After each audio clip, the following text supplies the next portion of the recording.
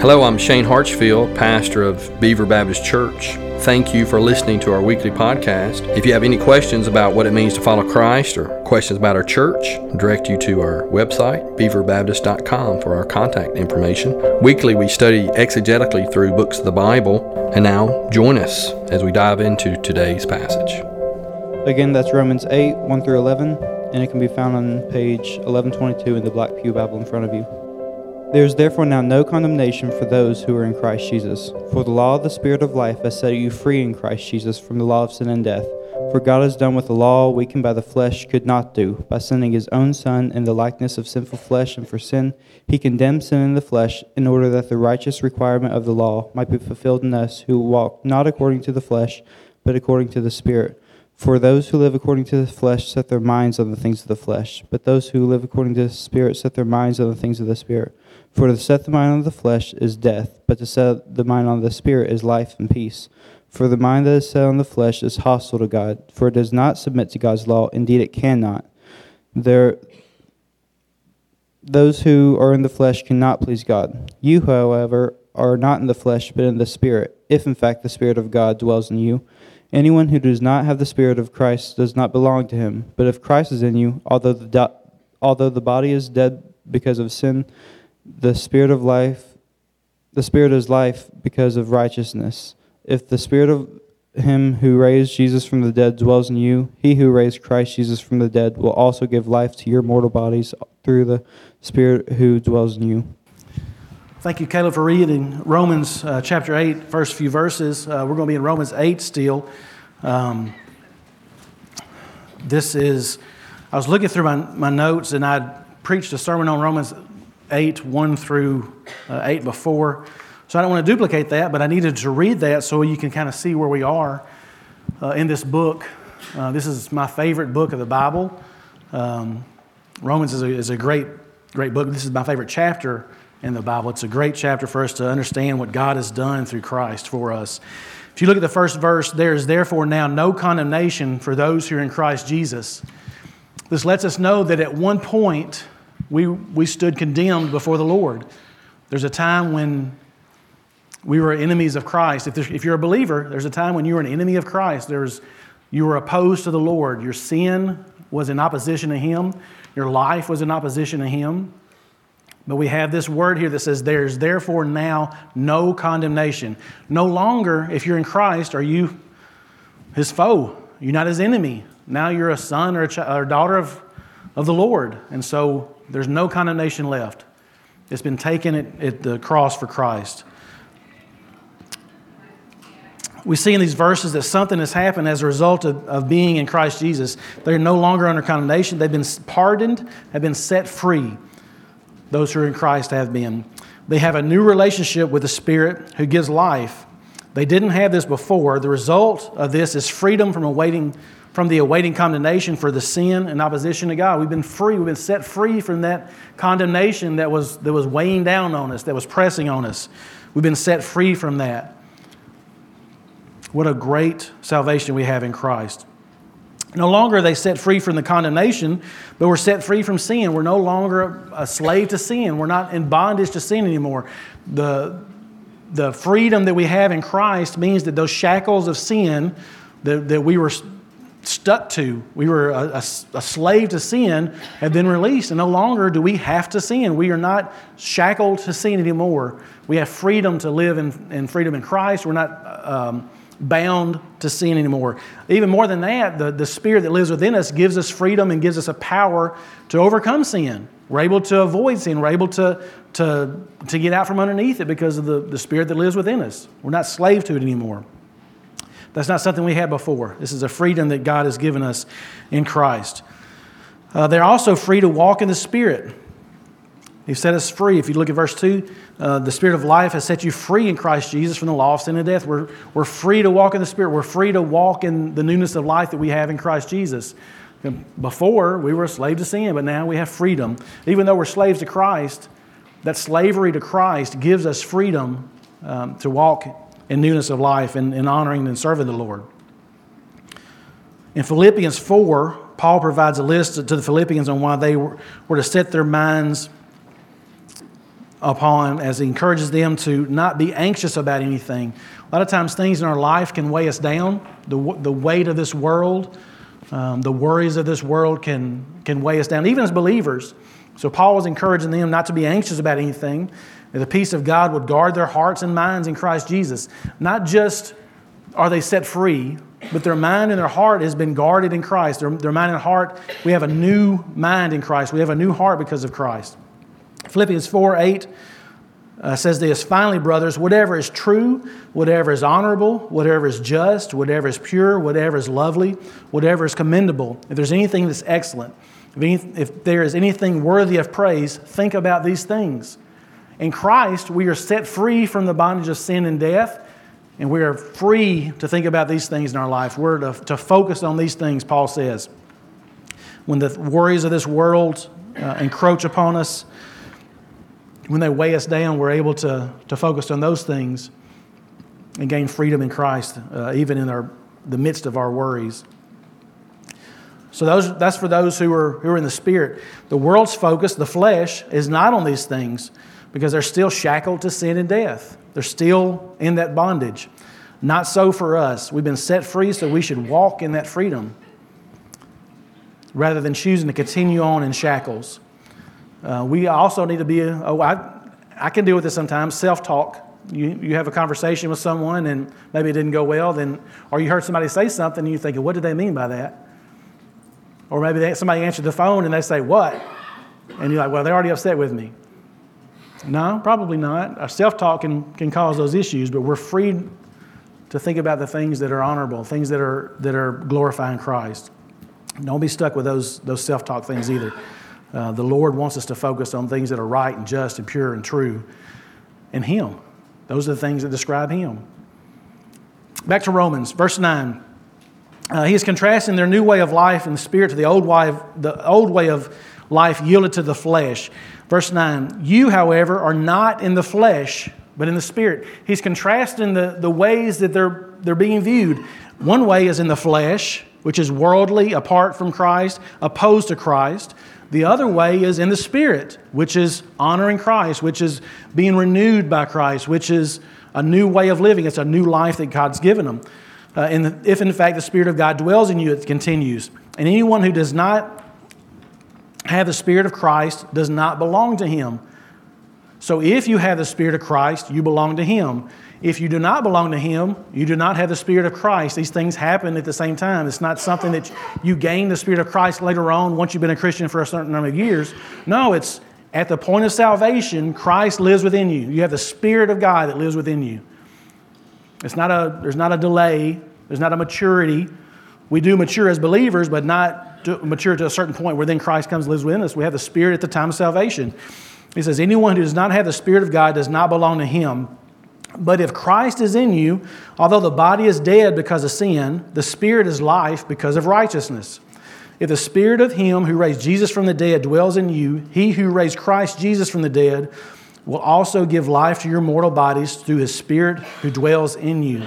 So we see two options here. We see in the flesh or in the Spirit. We don't see them working together. We don't see them happening at the same time. You're either living this one way of life, which is in the flesh, which is opposed to Christ, or you live in another life, which is in the Spirit, which is submitted to Christ, which is having faith in Christ and God's providence in Christ and His daily providence as well. If there's been true conversion for the person who claims to be in Christ, then the Spirit of God dwells in them. It's not Oprah Winfrey type of spirituality either. Everybody's got a spirit. Everybody's spiritual. Not because everybody's got a spirit, but everybody's spiritual. And when she talks about spirituality, it's not talking about biblical spirituality. It's about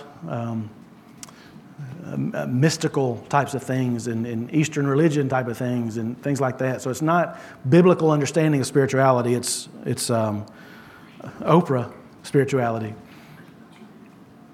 We also see the terms Spirit of Christ used interchangeably with the Spirit of God. If you look back up in verse 9, you, however, are not in the flesh, but in the Spirit. If in fact the Spirit of God dwells in you, anyone who does not have the Spirit of Christ does not belong to Him. These aren't two separate thoughts. This is the Spirit of God. This is Christ. They are one and the same. It's not something that's two different people, different persons of the one Godhead, but this is the Spirit of God. They're used interchangeably here. We have the Spirit of God. We have the Spirit of Christ living within us. We have the Holy Spirit within us. All three are present in these couple of verses. They're referring to the Lord taking up residence in the believer. If you're a believer, if your faith is in Christ, the Lord lives within you. The Lord is there present with you all the time. You're not God. Just because He's there with you doesn't mean you're God, but He's there with you to encourage you, to empower you, to avoid sin, to discipline us as we do sin, to correct us. It's talking about the presence of the Lord within us. If the Spirit of God dwells in the person, then they are Christ's possession. Think about a possession. The possessor is the one who owns it. If we are Christ's possession, what does that mean? He owns us. That means that His will is to be done. That means that we've submitted our life to Him and He's the one that's in charge. It means instead of me doing what I want to do all the time, I consider, what does Christ want me to do? How would He want me to react in a situation? How would He want me to love my neighbor? How would He want me to serve my wife or my family? How would He want me to submit to my husband or to the authorities I have at work? These are the things we consider as believers because we are not our possession anymore. We're Christ. He is the one that's in charge and we submit to Him. Jesus has the right to say how His possession is to behave. If you're a believer, He has the right to say that to you. Where do we get that information? From the Bible. We yield back to the Bible, yield ourselves to the Bible and understand how He wants us to behave. That's our authority. Paul has already dealt with this in chapter 6.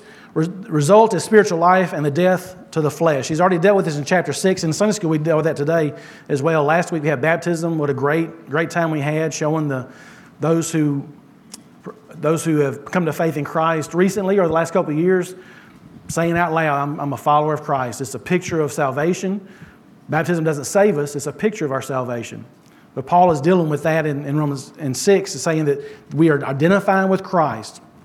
Romans 6:5 says this, for if we have been united with Him, and that united is being through faith, in a death like His, we shall certainly be united with Him in a resurrection like His.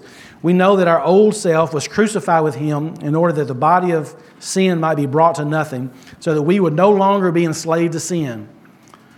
Chapter 6, verse 6, no longer enslaved to sin. That's been separated. That bondage that we had has been done away with. We're no longer enslaved to sin. For one who has died has been set free from sin. Now, if we have died with Christ, we believe that we also live with Him. Physically, we may die for Christ. In some countries, people do. In this time, people did. We still see today there was a Nigerian pastor and some other folks within the last few weeks that have been killed because of their faith in Christ. But we're no longer, as if we haven't been killed physically, identifying with Christ, we are dying to ourselves. We're dying to sin. We're dying to the flesh. We're dying to our desires in the world. That's what it means, identifying with Christ. We're dying to ourselves. We're identifying with Him and we're taking His life on for us.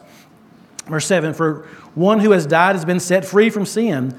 Now, if we have died with Christ, we believe that we also live with Him. We know that Christ, being raised from the dead, will never die again. Death no longer has dominion over Him.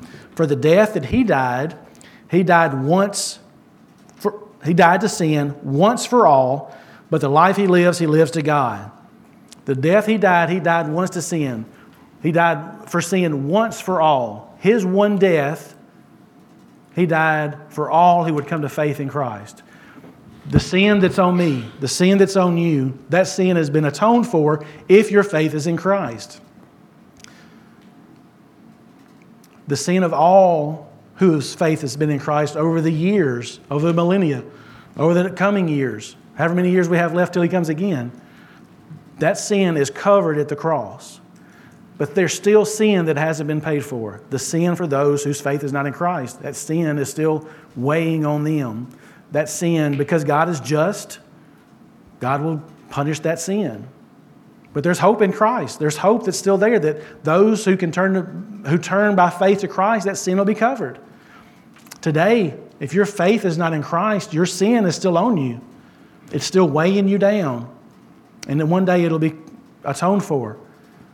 But if you put your faith in Christ, repent of your sin and put your faith in Christ, it's already taken care of. All of your sins, past, present, and future.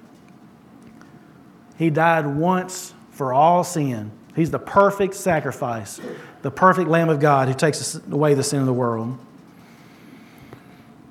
But the life he lives to God. So verse 11 continues, so you also must consider yourselves dead to sin and alive to God in Christ Jesus. So when we identify with Christ, we're no longer living for ourselves. We're no longer living for this world, this flesh we're still a part of. We're considering that dead. We're considering that dead to Christ. We're alive to serve the Lord now. We've been set free. We're a new creation. 2 Corinthians 5:17 says we're created new to walk in His steps. That what He's done for us is gotten rid of the old, and He's given us the new. You consider yourselves dead to sin, alive to Christ Jesus. If the Spirit of God does not dwell in them, then they are not His. The Spirit of Christ does not dwell in you, then you are not His. So we see that this new life in Christ changes how we live in the world. It's not, things don't just continue as they were. There's a change that happens within us. There's a change that happens in our behavior as well. Is your life different now because you know Christ? Are you often thinking about things above, as we read about in Philippians? Do you consider Him throughout the day? Are you putting to death the deeds of the flesh and dying to yourself and serving others? Do you actively consider others and how you can encourage other believers, spurring them on to be more like Christ? This is what we as believers should be doing. We're considering these things. These things are driving us during the day. Not perfectly, because we're not perfect, but these things are our new lifestyle. This is a new lifestyle that we're living. Is your lifestyle reflective in those words? Are you considering the lost and how you can switch that conversation over to the gospel with them so you can tell them the good news? One that lifts Christ high, conversation that lifts Him high and glorifies Him. All those questions said are you, but I can replace it with am I. I'm there too.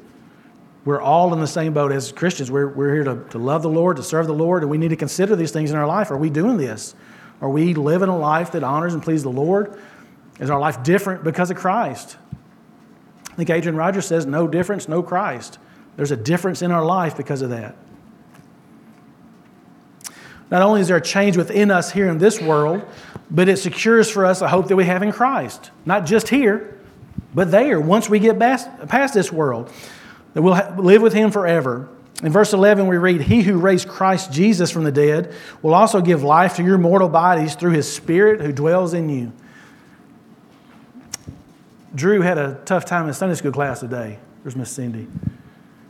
She was crying. My mom passed away in October, and she often thinks about her. Some days are tougher for her than others, but we have hope in Christ. When at her funeral, I spoke and said, this is not the end. Just the casket being there is not the end. Our hope is in the future. This reminds us that things aren't supposed to be this way. This reminds us of what sin has done to the world, what sin has done in our life.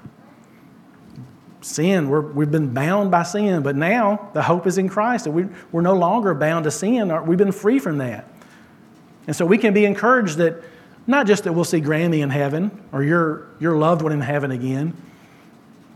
In comparison to Christ, I think we'll be joyful for that, but Christ will be there. The one who has brought us there, the one who's forgiven our sins, the one who has paid that debt that we could never pay. And that'll be the joy that we have. There'll be joy in reunion with other believers. But it will and should compel in comparison to the joy we have in Christ. Talks about in that verse says that from the dead will also give life to your mortal bodies through His Spirit who dwells in you. His Spirit dwells within us. We're not left alone to live in this life. We got the Spirit within us that He gives us the power, gives us a desire to turn away from sin, gives us the desire to do what's right, and He lives within us to give us the power to fulfill it. 2 Corinthians 1 21 through 22 says this, "And it is God who establishes us with you in Christ and has anointed us and who has appointed and has also put His seal on us and given us His Spirit in our hearts as a guarantee." As a believer, we have the Spirit here with us to help us here on earth, but we have a guarantee for our resurrection. We got the Spirit within us that guarantees our reunion with Christ. It's not just this one earth and that's it. It's eternity. When does eternity start? At the point of salvation in us. Our eternal life begins then. It's not, we'll get eternal life once we die. Eternal life resides within us now if you're a believer. It will never end. We've died to ourselves, but our life is in Christ in His resurrection. What a blessed hope we have in Christ that is effectual here on earth, but also when we get to heaven with our own resurrection. Consider the blessing that has been poured out on us who've repented and put our faith in Christ. In some sense, we were on a team that opposed God. Altogether, we were on a team that opposed God at every turn. Even if you or I lived a life that's pretty tame, people say he's a good guy, and by all standards, he's a good guy, we're still opposing the Lord if our faith is not in Christ. Up to the point where you and I repented and believed, we were living in the flesh in opposition to the Lord. Even if you're a good guy, good girl, if your faith is not in Christ, if you haven't made Him Lord of your life, you're still in opposition. And the Bible says that even our good works are like dirty rags. The best we can provide is like a dirty rag. So as we consider that, the proper and right response is a feeling of indebtedness. We're indebted to the Lord. And we see in these next verses, Paul's going to talk about that, but this indebtedness shouldn't cause us to think that we can pay it back. It shouldn't cause us to think that I'm going to pay this debt off one day. I'm indebted to somebody for some reason, and I'm like, man, someday I'll get that paid off, and I won't be indebted to them anymore. That's different with the Lord. We'll never be able to pay this price that He's paid. So this indebtedness, what do we do with it? It turns from indebtedness to this blessing of salvation that we have. It shouldn't cause us to think that we can do something to pay Him back. It should well up within us a heart of gratitude and thankfulness. That's a response, a proper response for us as we consider the Lord's salvation. It's thankfulness.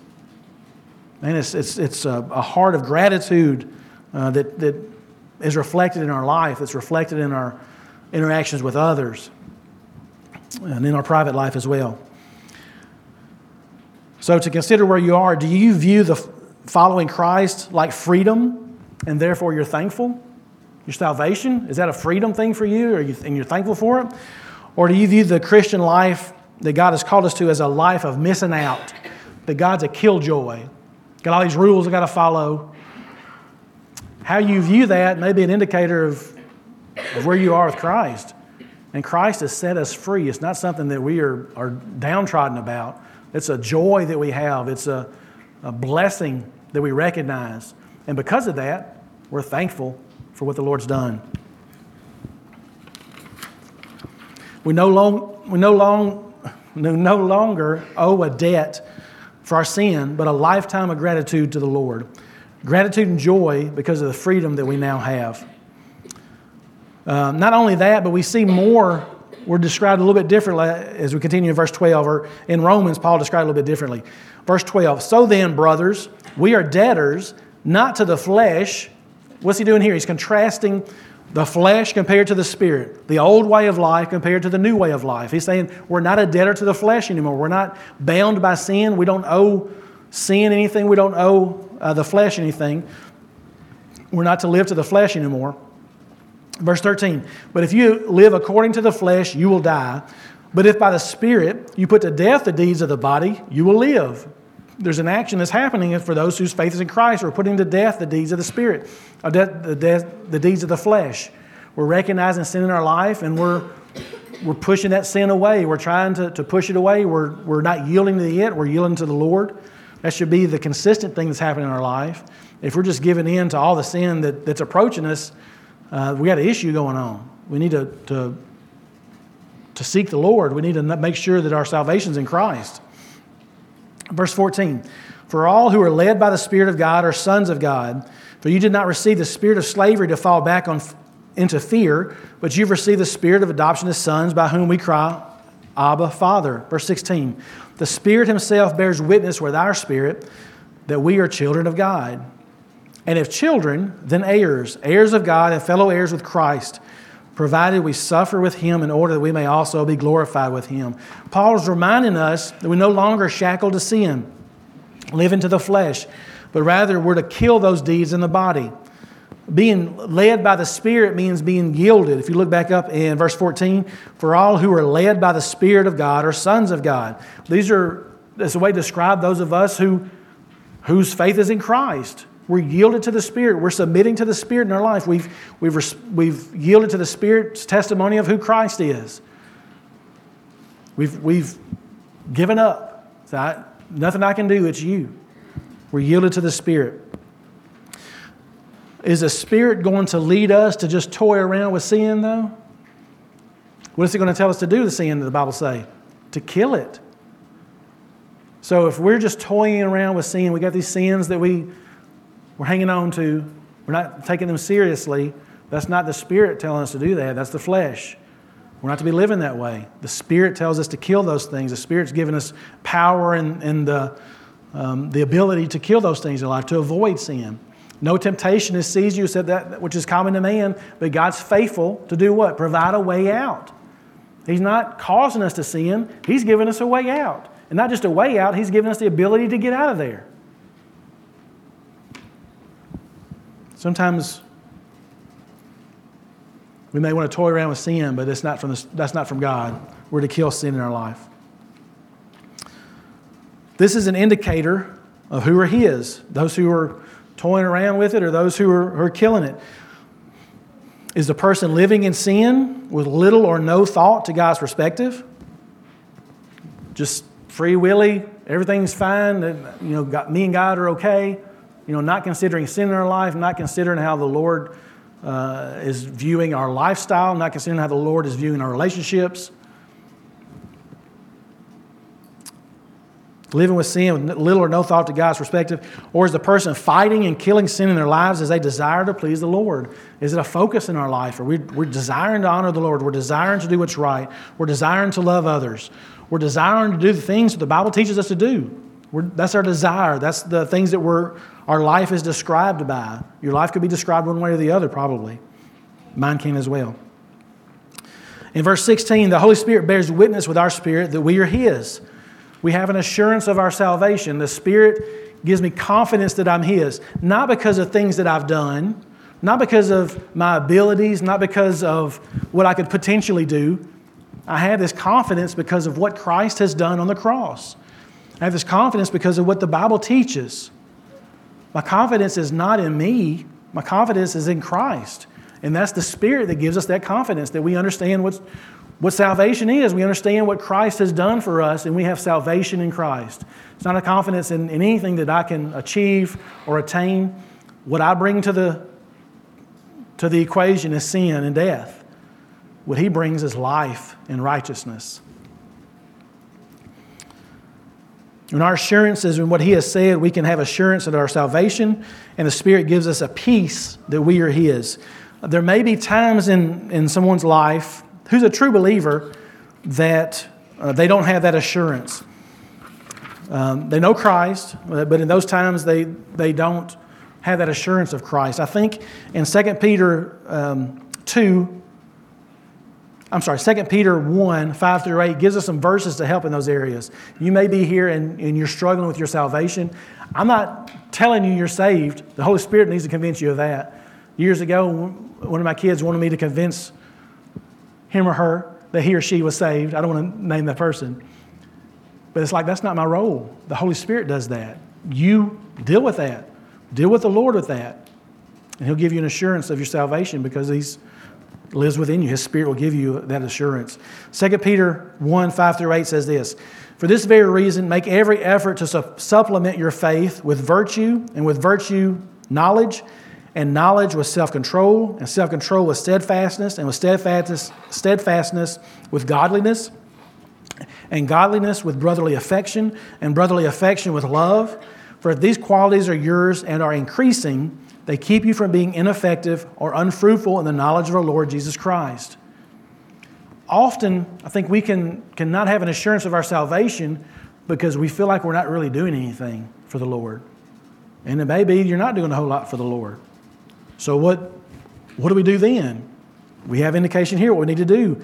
Add to your faith virtue, knowledge, self-control, steadfastness, godliness, brotherly affection, and love.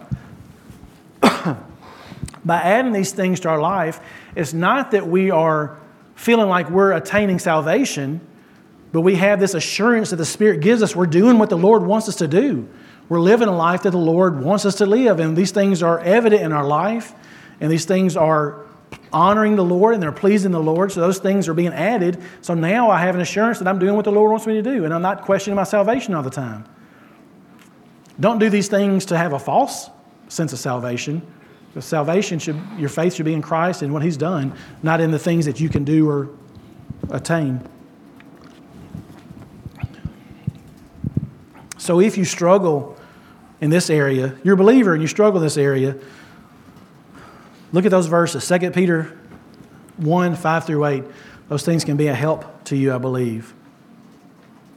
Having these things present in our life in an increasing measure helps us to be effective and fruitful in the knowledge of the Lord Jesus Christ and keeps us sensitive to the Spirit's guidance and witness as that we are in Christ.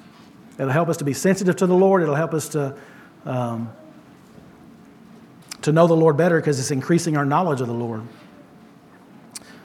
We have assurance. Verse 17, we've been adopted into His family. He has made us joint heirs with Christ, His sons and daughters. This kinship with Christ results in desire to please and honor Him with our lives. The Spirit within us guides us away from sin and empowers us to reject sin. Of ourself and of our flesh, we sin. But the Spirit within us yearns for the Lord. The Spirit within us yearns to honor Christ. The Spirit within us, if you're a believer, wants to do what the Lord wants us to do. So He guides us away from sin, and He empowers us to not sin. When we are not relying on the Spirit is when we get in trouble. We fall back into the flesh, and that's the place where we don't want to be.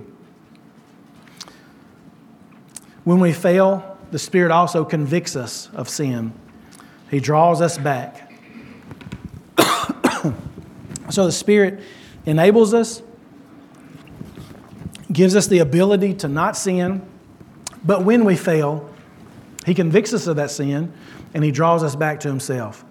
The Spirit is protecting us all the way around.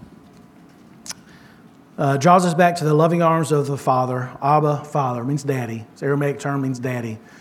My little ones still call me, I guess all of them still call me daddy. I call my daddy, daddy. It's a little different sound, but I feel weird saying daddy sometimes, but it's a term of affection. It's love. It's adoration. It's a term of endearment. It's a term of protection, trust. It's a great name. Great name to have. As a father, there are times when I know something my child has done or that they're going to do or may potentially do. I'd warn them not to make that decision, giving them the opportunity to abort their misguided sinful desire, yet they still choose to do that sin. I've got 5 kids, so that can be a whole range of them. Why didn't I want them to do that sin? Because it was wrong. It would hurt them or someone else. Or maybe even because of my own ill motives, it would look bad on me, maybe. That may be the reason I don't want them to do that behavior or that sin. After the sin is committed, what is my desire? I want them to recognize what they've done. I want them to repent for that action and come to me in repentance and confession so I can restore the relationship. I want it to be restored. Even as an imperfect father, I want to give my kids good things, and I want to make things right. And that's me. I may have ill motives about my name, but the Lord is perfect in all He does. His name is worthy to be held high. His name is worthy not to be profaned by us as His children. Right? How much more does He understand the wrongfulness of the sin? How much more does He understand how it hurts us or others, how much more is He concerned about His name, His namesake? And He's perfectly right in doing so. There's no sin in His concern for His name where I may have some ill motives in my name. He is our Abba Father who makes it right, who has made it right through Jesus at the cross, and Jesus continually makes intercession for us at the Father's side. We're not left alone. Once we become a believer, we're not left alone. We got the Spirit within us. We have Christ who intercedes for us, and we have a loving Father who's pulling for us. Those who live according to the Spirit are children of God, heirs of God, and joint heirs with Christ. And when you think about the heir, the inheritance that they will receive, a loving father wants to leave an inheritance to his kids, right? I want to leave an inheritance to my kid. Not just financial. I'd like to leave something. Sometimes an inheritance can be a burden if it's a lot of property sometimes.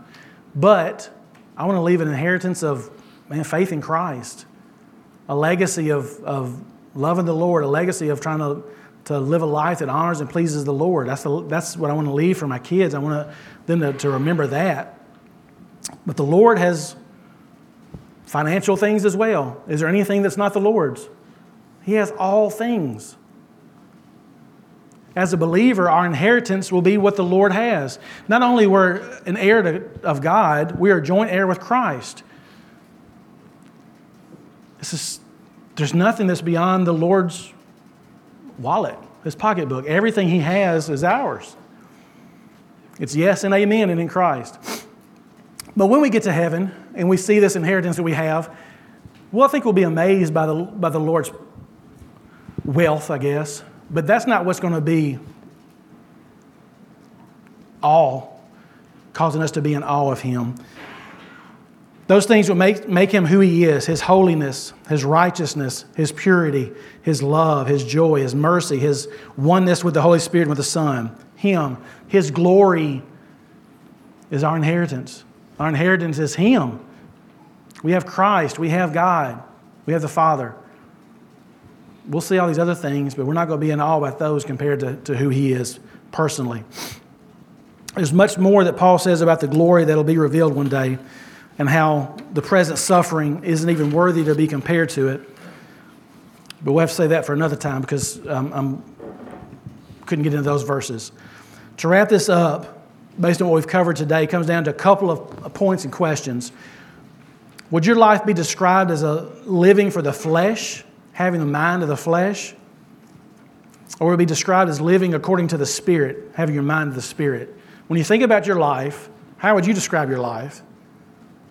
When you think about your life, how would others who know you best describe your life? Are you living a life that is being controlled by the Spirit? Are you living a life that's yielded to God?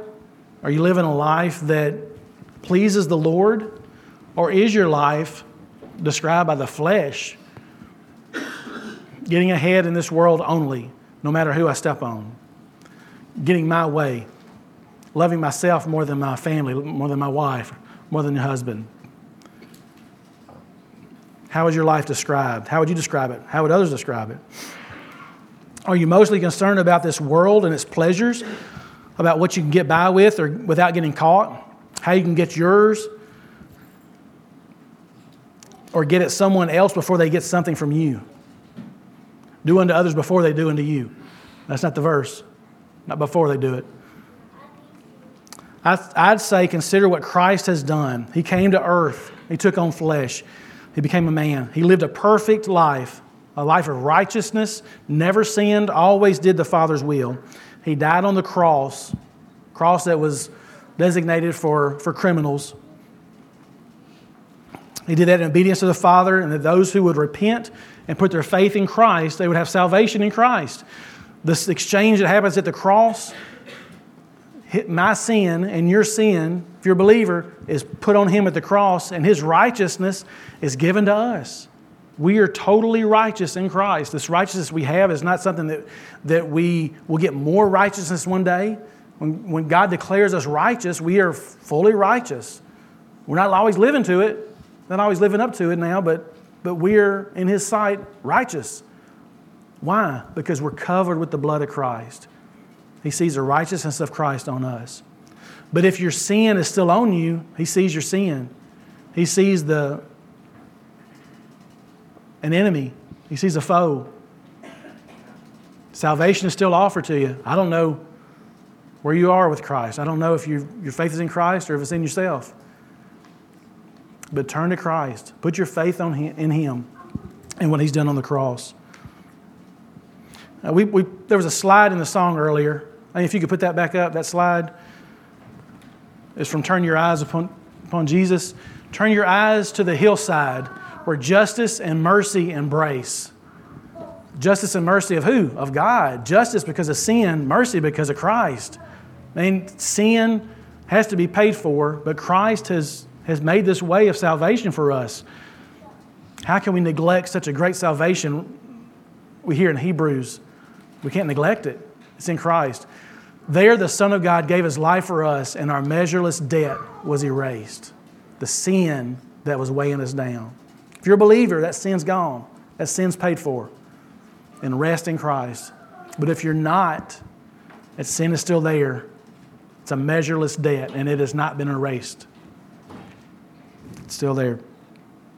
So turn your eyes to Christ. Turn it to hillside. Thank you, Amy. If you are a believer and you're encouraged by the text today describing what God has done for us, for our benefit, for His glory, praise the Lord. May it encourage us to be more vocal in our witness and our gospel presentation to others. Think about what Christ has done. Think about you're not shackled to sin anymore. You have freedom in Christ. May that encourage us and propel us to share the gospel more often, me as included. If you're a believer who struggles with assurance in salvation, the salvation that God's provided in Christ, look again at those verses in 2 Peter 1. Learn those verses and live out those verses.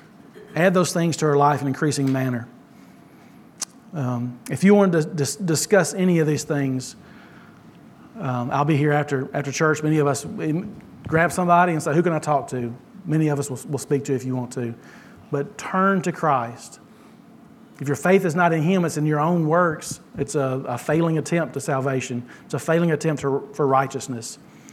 There was a shirt that, when Shane was youth pastor years ago, said the righteousness that he requires is the righteousness that his righteousness requires him to require. Who remembers that shirt? Anybody? I know Pooh does because I always talk about it, and Stacy. But there's a righteousness that's the standard, and that's His own righteousness. And you cannot have that righteousness apart from Christ, no matter what good works you do. It's His righteousness. So yield to Him and be washed in righteousness at the cross. Let's pray. Father, we thank You for today. Lord, we thank You for Christ in us, the Spirit of God in us, the Holy Spirit in us.